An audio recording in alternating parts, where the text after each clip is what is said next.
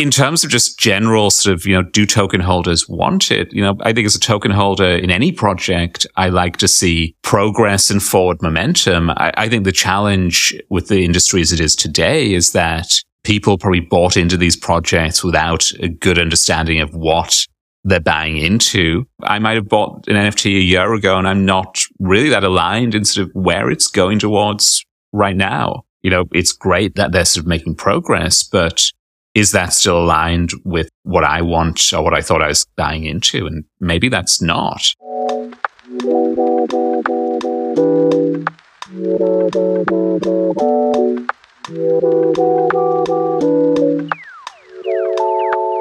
Hello and welcome back to Floorcast, the NFT podcast, and this is episode 53. I'm back in the hosting seat. I have to thank my man Corwin again. He did a fantastic job last week, stepping in as a host as I struggled with a wisdom tooth infection, which wasn't fun, following a chest infection at the back end of 22. So I'm hoping for better luck in 2023. Someone in the Discord has already started totting up how many absences I've got from the Floorcast due to sickness, which hopefully won't be any in 2023. Anyway, it's a two-man show again this week, and the ever-present Chris K becoming Mr. Consistency, my friend. Hey, Pat, good to see you. Happy New Year. I'm glad your health problems seem to be clearing up. Did you end up getting the wisdom teeth yanked out, or are they still there and just behaving themselves now? Well, so, I don't want to get into too many details, but I guess we will. So, my bottom right one, when it started coming out, got infected, and the first time it was really bad. This was like 2.5 years ago. And as you know, I'm still a young man, still 26. So they're coming out this kind of time. And it got really bad infected. I had to have antibiotics. I was off work for a couple of days because I literally couldn't do anything. And then they got infected another 2 or 3 times after that, even though I was looking after them really well. But every infection was less and less severe until they stopped. So I had like 6 months where it was a bit annoying, but I was scrubbing them a lot, bit of salt water, they were good. And so when this one happened, which was my top right wisdom tooth, I was like, it can't be that bad. It does hurt more than the smaller infections, but I'll just scrub it and, salt water and I'll be fine. But I was flying on the Saturday, and I'd made that decision on the Sunday before. And then as Saturday approached, I was like, wow, I've still got ear pain. And I don't want to get on a plane with ear pain, especially a 6-7 hour flight. So I went to the dentist, got antibiotics, and it sorted me out. I'm still paying close attention to it though, giving it scrubs.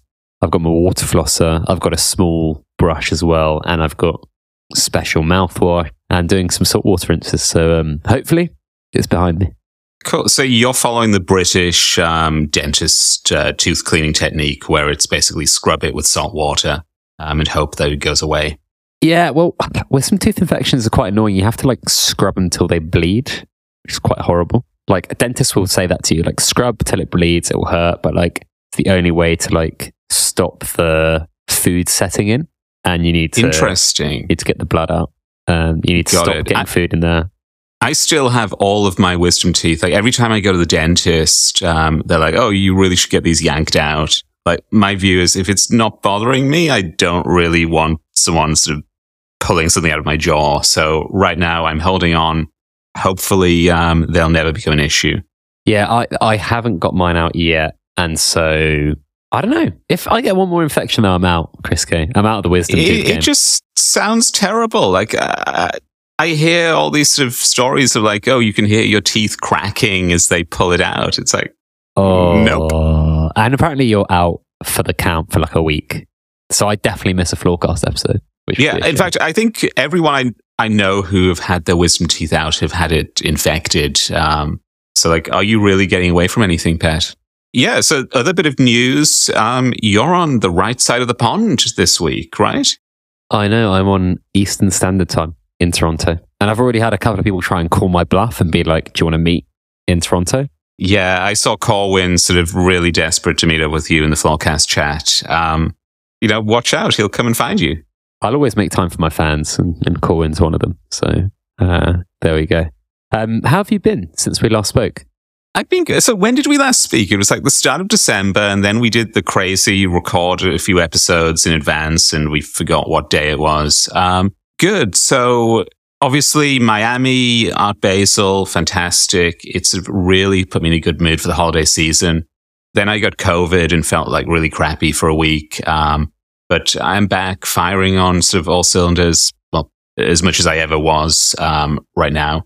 Yeah, generally sort of enjoying the start of the new year. It's busy. There's lots of stuff going on. People seem to be wanting to launch NFTs again, which is a positive sign, I think. Yeah, well, why do you think that is?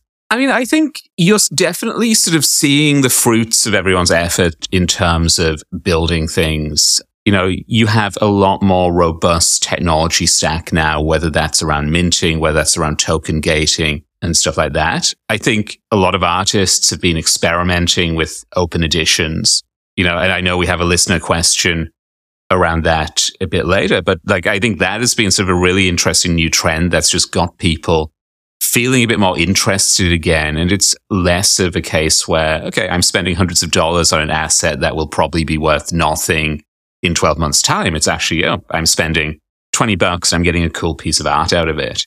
So I think you're sort of seeing bits of that.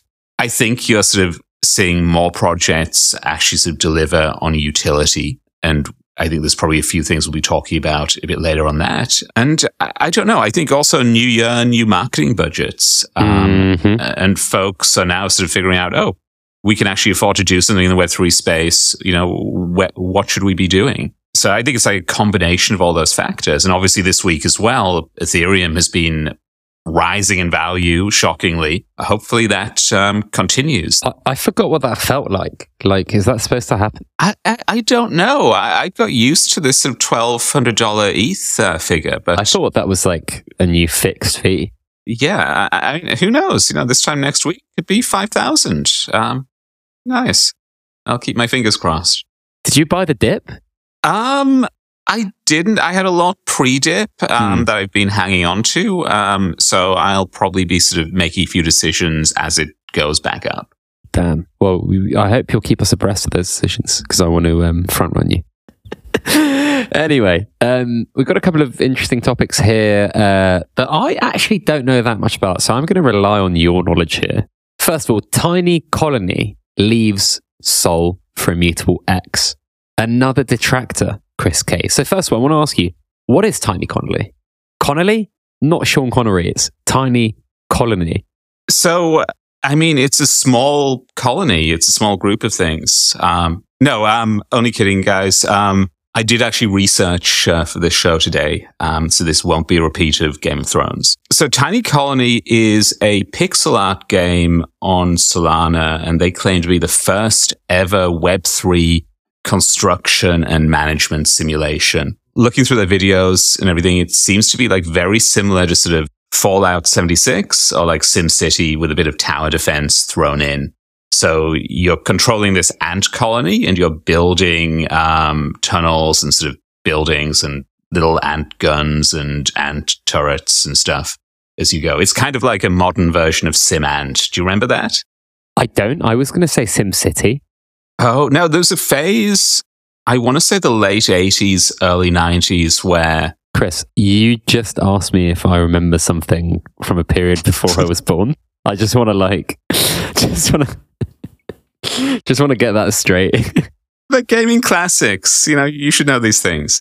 But yeah, there's a period where they sort of did sim everything. So you had, I think, sort of Sim Life, where you like made creatures. You had SimAnt, you had Sim Tower, where you were running an apartment building, and like lots of like weird ass, terrible derivatives. But the ant one, you're basically an ant and you're sort of collecting stuff from the world, taking it down, feeding it to your queen, and avoiding being eaten by spiders.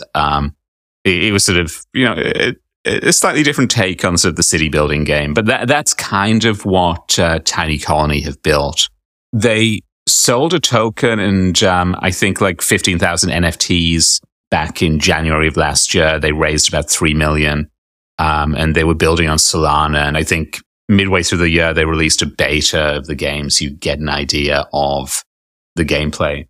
So in terms of what they've done since, like, they seem to have a strong team. I was looking at some of the resumes and there's people from like Sony, PlayStation, Electronic Arts, etc. Like, they built up, I think, like a dozen or so people with industry experience and credentials. It seems like back end of the year, development maybe stalled a bit through like technical difficulties building and scaling the game.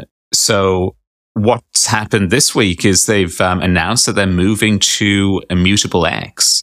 And they have like a big sort of blog post going through like all of the advantages of moving over. So, Immutable is an EVM compatible L2. It's really focused around gaming. Instead of waiting like seconds for transactions, most process in like maybe sort of 50 to 100 milliseconds. There's no gas. So you don't need money in your wallet to actually sort of play the game.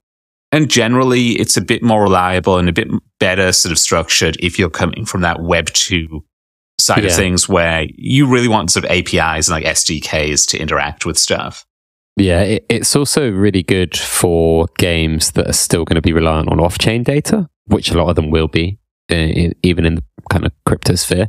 And I think Immutable are trying to carve out that niche of being the kind of layer 2 game chain. This is kind of something I've been talking about for like 12 months now, is going to live in a multi-chain future, but you're going to have to nicheify your needs. And I think a lot of these chains, whether they're like layer 1s or layer 2s competing with Ethereum or being compatible with them or complementary to them, wanted to maybe chew more than they need.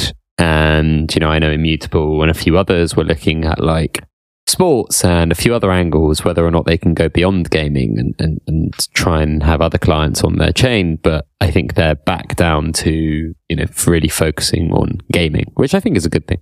Yeah, absolutely. So yeah, they spent a lot of time touting the sort of performance benefits. But the other bit that I think is sort of really interesting is that they're really talking up the accessibility aspect.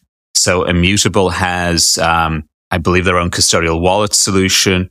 They have the fiat on-ramps to pay with a credit card. They're really framing this move as, this is the only way they can prepare for the masses of gamers who aren't necessarily Web3 or crypto native.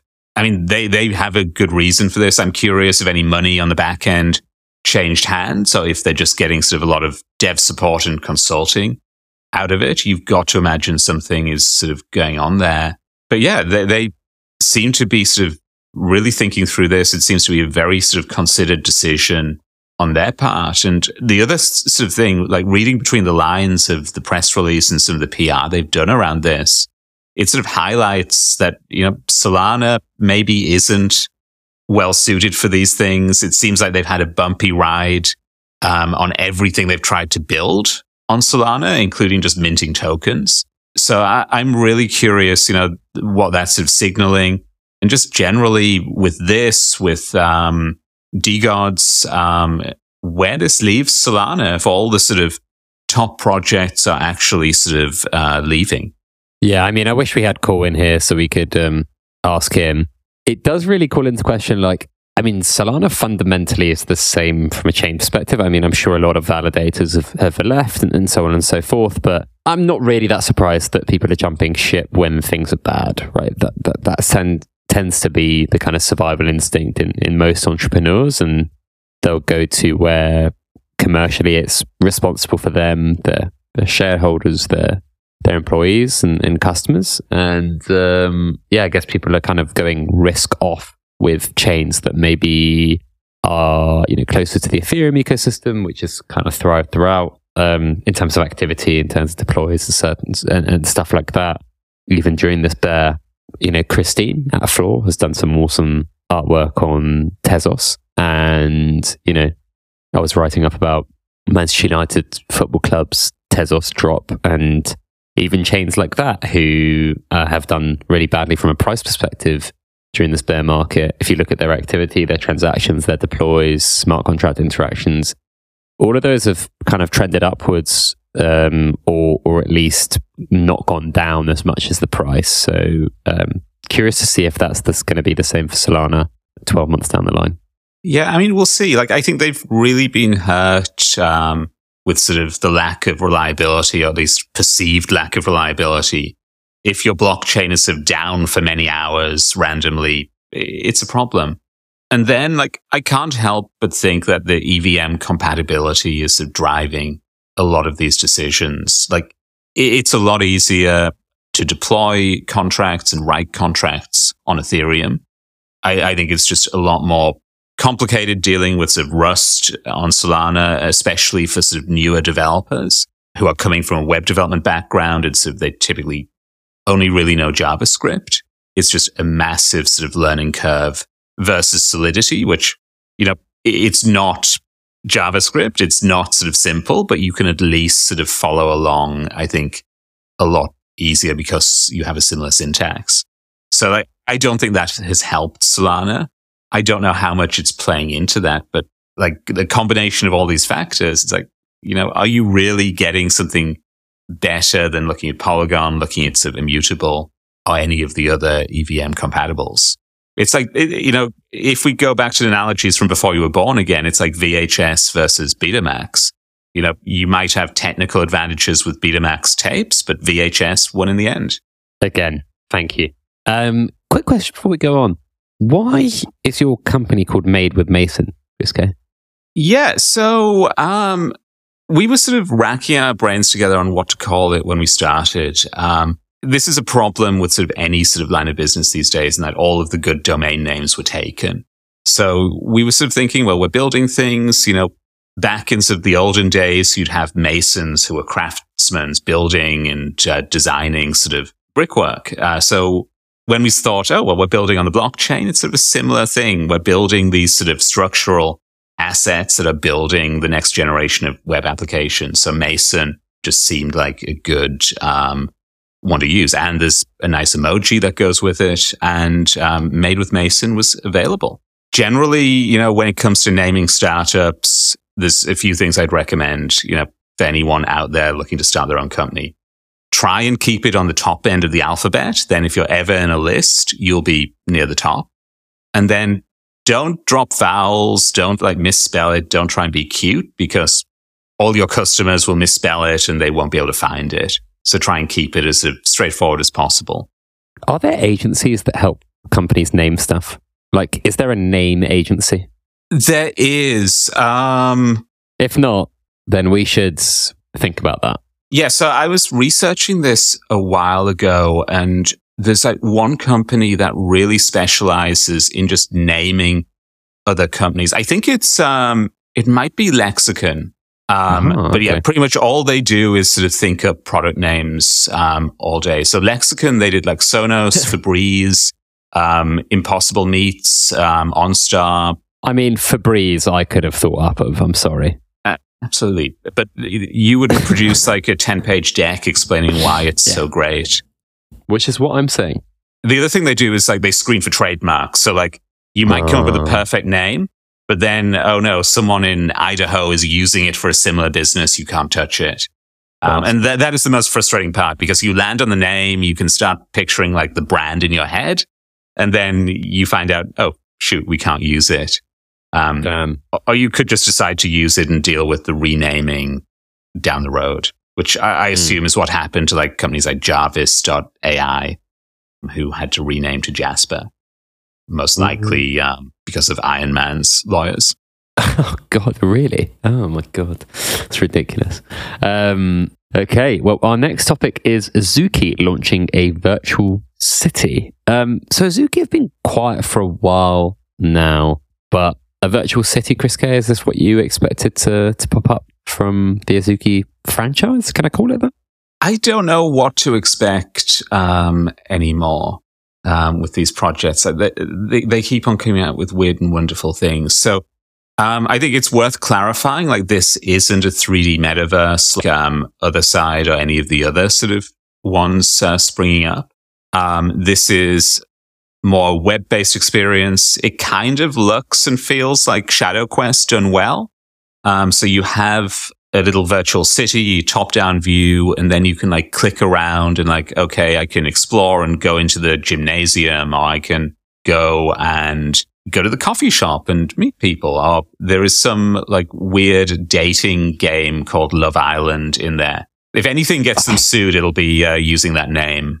Yeah, it will. Are you watching the new South Africa Love Island series? No, there is a series in the that's just came on in the US that I want to watch called MILF Manor. I can report back and give the listeners a review. Well, I've been watching the new Love Island South Africa, the UK edition. I know that sounds weird. It's because they have to do it somewhere warm so they can be in less clothes.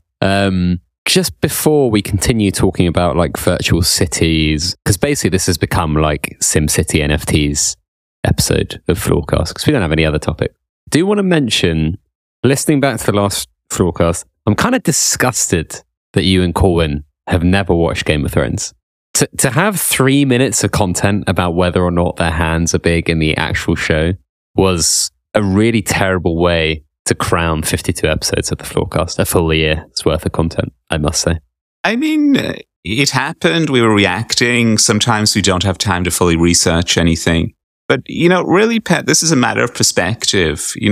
I'm sure for Peter Dinklage, everyone has big hands. And I'm sure there's sort of other sort of mythical creatures in the lore of Game of Thrones that also have big hands. So, we were just extrapolating and, sometimes we make mistakes.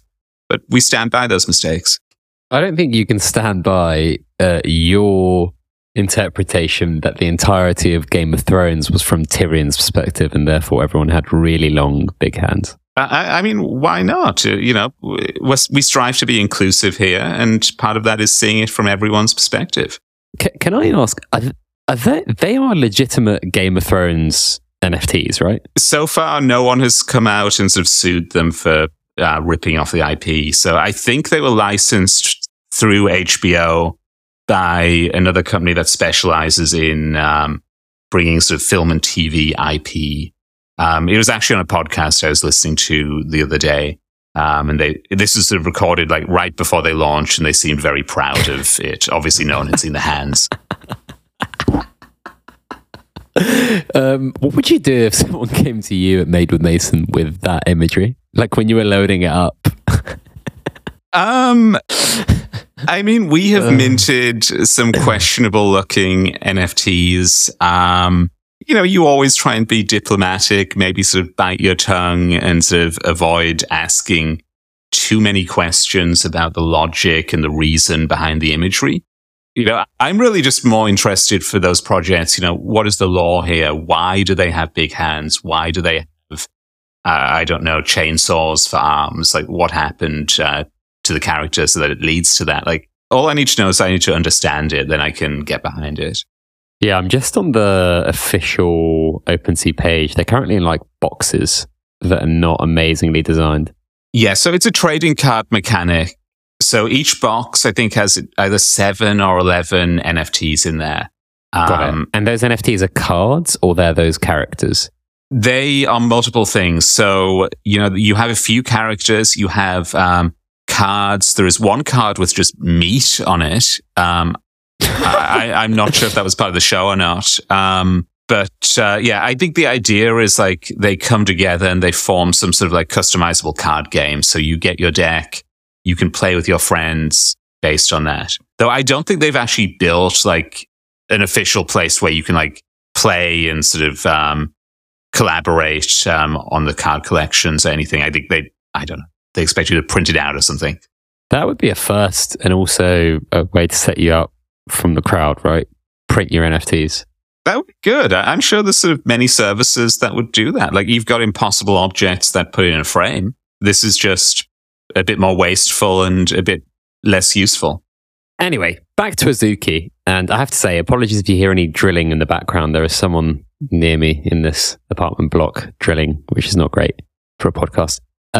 So Virtual City, kind of more Web 2, like Stickman vibes. Do you remember that game? Was it Stickman? Where you like ran around as a Stickman, like going to the gym. Anyway, do you think you would be like, wow, this is great if you had an Azuki? Probably not. I don't know. Like that's the thing.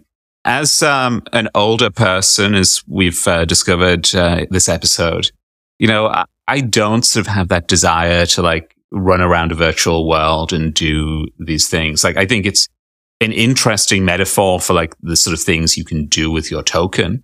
I'd be interested to take a look inside some of those experiences. It seems like most of them are sort of coming soon, are not really sort of fully active at this point. But like, just give me a page of links. Like, don't make me work for it, is probably what I'd say.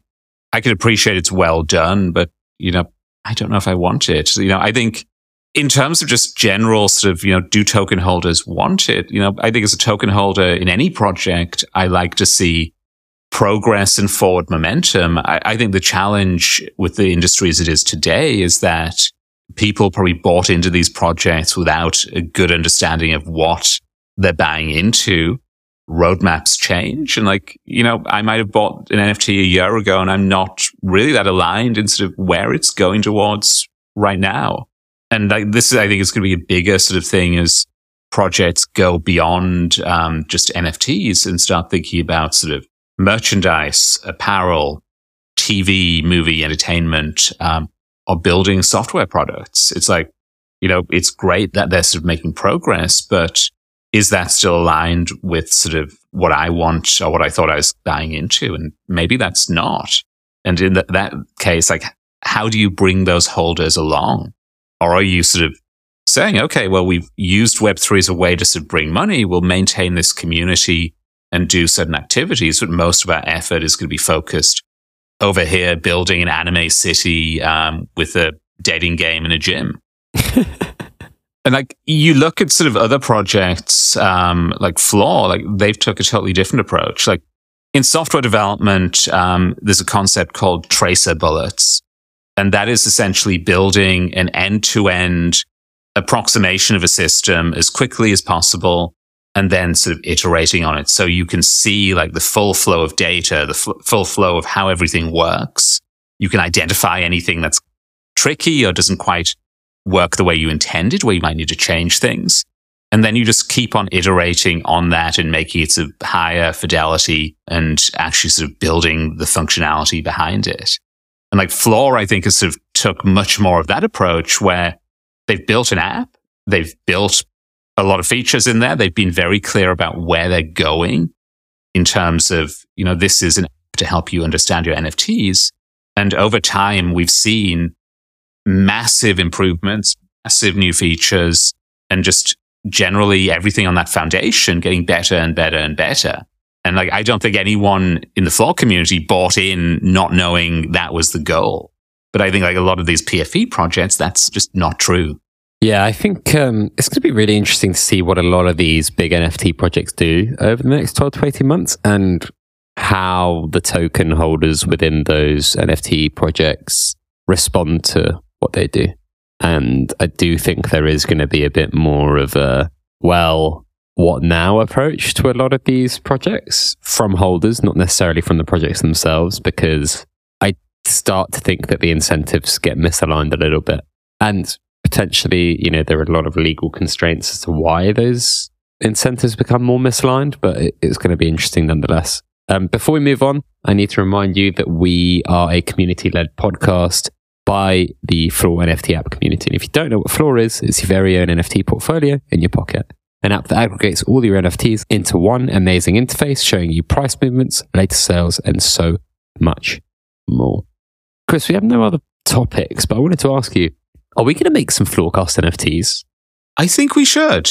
I think we should make NFTs. We should make merch. I think we should make a whole virtual city where Floorcasties, or whatever we call them, can go and hang and sort of, maybe they can meet their heroes.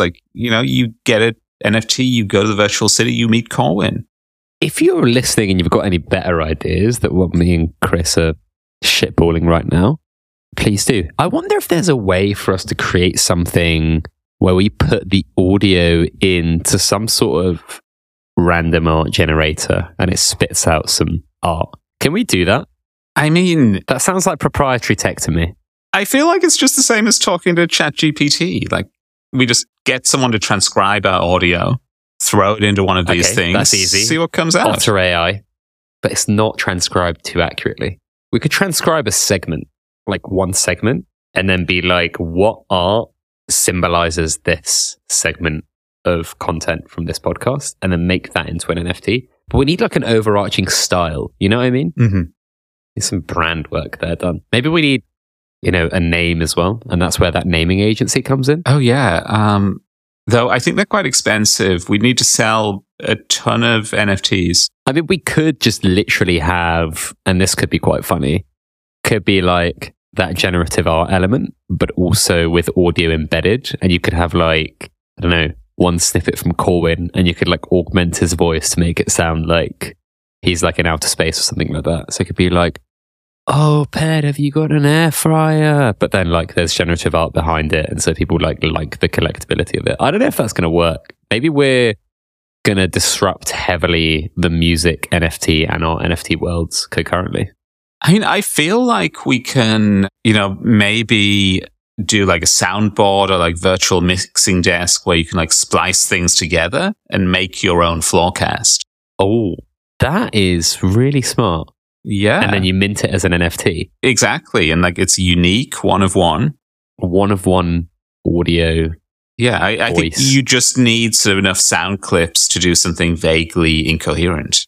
Well, actually, have you seen the project by, and I don't think he'd do this with us. There's an artist called Reaps 100 who does these things called voice gems. I'm just going to send them to you in the Floorcast channel right now on Discord. Basically, he has this he creates these gems. They're called, just type in like voice gems NFTs. They're voice generated digital gemstones. And so like if you're an artist, you can like do an album and like the first word you say on each song, you could create into like a voice gem. So I'm thinking, what's a slightly more crude, funnier version of that, but with Floorcast audio? So I like these things. Like these are pretty. These are like real. They're really art. Cool. They're way too like high end for us. Yeah. Wait, this is the digital engagement ring. Is that what they're saying? Interesting. I think you could do something similar with Floorcast audio, and you just have different sort of components of the graphic based on either who's talking or what we normally talk about. Yeah. I'd love to see a word cloud of one of our episodes and just sort of see what sort of stands out there. Can we feed it all into Wordle and just sell that? Let's sell that. Yeah. I mean, I don't know if there's going to be much demand for these things. I mean, if we did a voice gem, I think we could auction those and make $10 an episode, maybe. Well, this is why we need cover Corwin's speaker fee. This is why we need utility. Like, you collect all of them. You can go on a date with Corwin. Yeah, or you get like a free Made with Mason consultation. You get invited to Curtis's DGen dungeon. I hear there's a private one. That's just rumored. I don't know that for sure. Don't know. Chris Madden makes you a mobile app. There could be stuff there. Yeah. Utility. I think so. Sounds like sort of a consultancy there. Maybe we do like apart from the date bit with Corwin. We have a live peanut gallery when we record, and like you have a token, you get access. A peanuts gallery? Well, like a chat room or something. Like let people listen to this, like the pre-edited version live, and then they can see just how much of a shambles it is usually. Yeah, no one wants to see that. I mean, they could listen to it live or watch it live. Yeah. And we could token. We could do real-time feedback. We'll have the army of fact checkers telling us to shut up and stop making things up. Yeah. Or we do like an extra fortnightly radio show. Ooh. Like speaker questions. Let's do that. For token holders only. I'm down. Perfect. A Chris K radio show. Especially while I'm on EST. Love it. I'll just record like 5 minutes when I'm in the shower each day. It can be a special feed for mega collectors. Okay. I think we should wrap up. Before we do, has anything come out of the Justice Department doing something? Yeah. So to do with crypto? Breaking news. The DOJ announced that there'll be a major international cryptocurrency enforcement action announced at noon today. It's now 45 minutes in. Noon 46. And it seems to be a non-sort of event. So they've announced that they are taking action against a crypto exchange called Bitslato, which I've never sort of heard of. I think they're sort of out of Russia, and the founder was arrested for processing 700 million in illicit funds. So he was Russian, but he was arrested in Miami because that's where all the sketchy crypto people go, apparently. The exchange itself was registered in Hong Kong and is described as a high-tech axis of crypto crime. Oh, wait, the Miami guy lives in China? Wow, these are it's very sort of multinational. But so money laundering, etc., and potentially sort of narcotics and stuff also involved. Yeah, that seems to be it.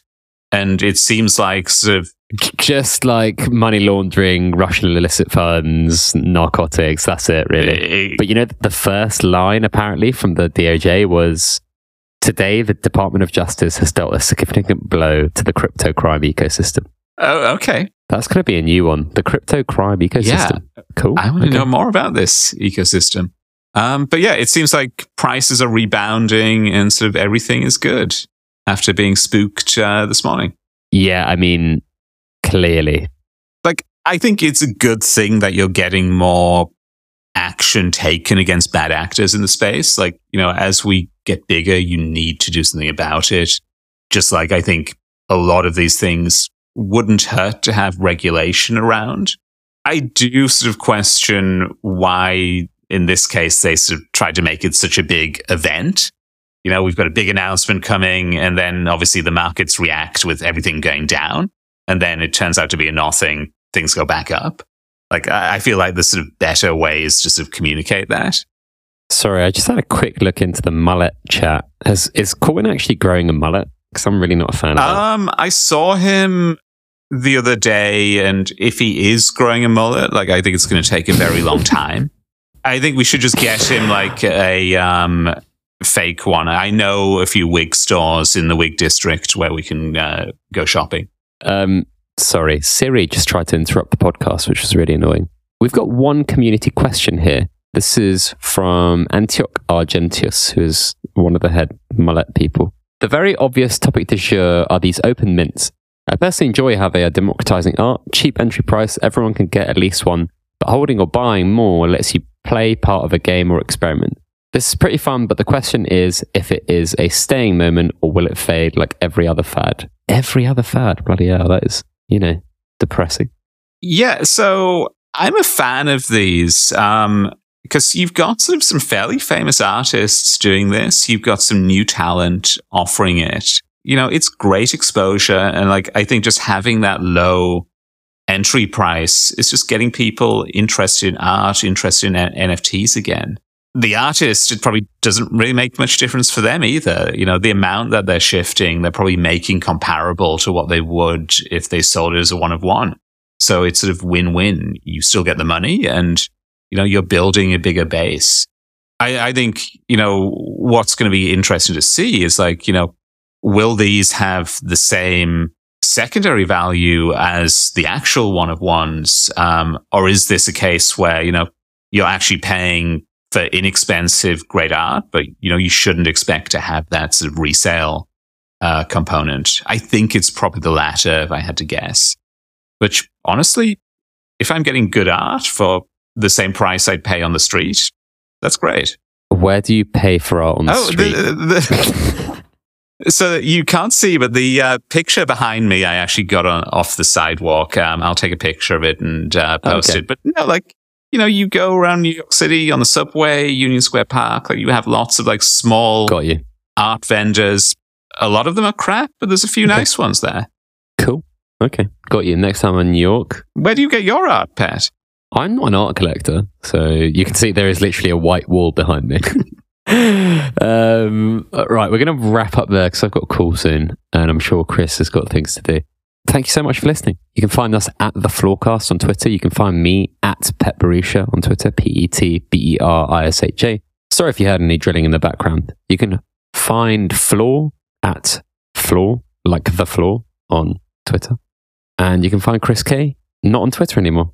Not on Twitter, but if you're on Farcaster, like the 23 other people, hopefully this week we'll sort of beat Decentraland for active users. But you can find me Farcaster, Chris K, or just madewithmason.com. Amazing. We'll have more Floorcast for you next week. If you enjoyed that, give us a review. And if you're listening in Austria, we're now charting in the tech charts in Austria. Oh, yeah. And I think that's all because of Chris K's father. Yeah, my dad was telling me he was listening to the podcast, and he was on vacation in Austria last month. So I think he is our Austrian user. Amazing. Well, we're charting there in Bulgaria. So for those who live in Bulgaria or Austria, maybe we're out the charts in Bulgaria at the moment. Yeah, I think we dropped out in Bulgaria. Hoping to get back in there. Whoever is from Bulgaria, sorry. Did you just apologize to someone living in Bulgaria? Whoever is listening in Bulgaria, can you get your friends too? Because we need to get back up in the charts. Love our Bulgarian listeners. Love our Austrian listeners. We'll have more Floorcast for you next week. None of what we have said is financial advice, just great advice.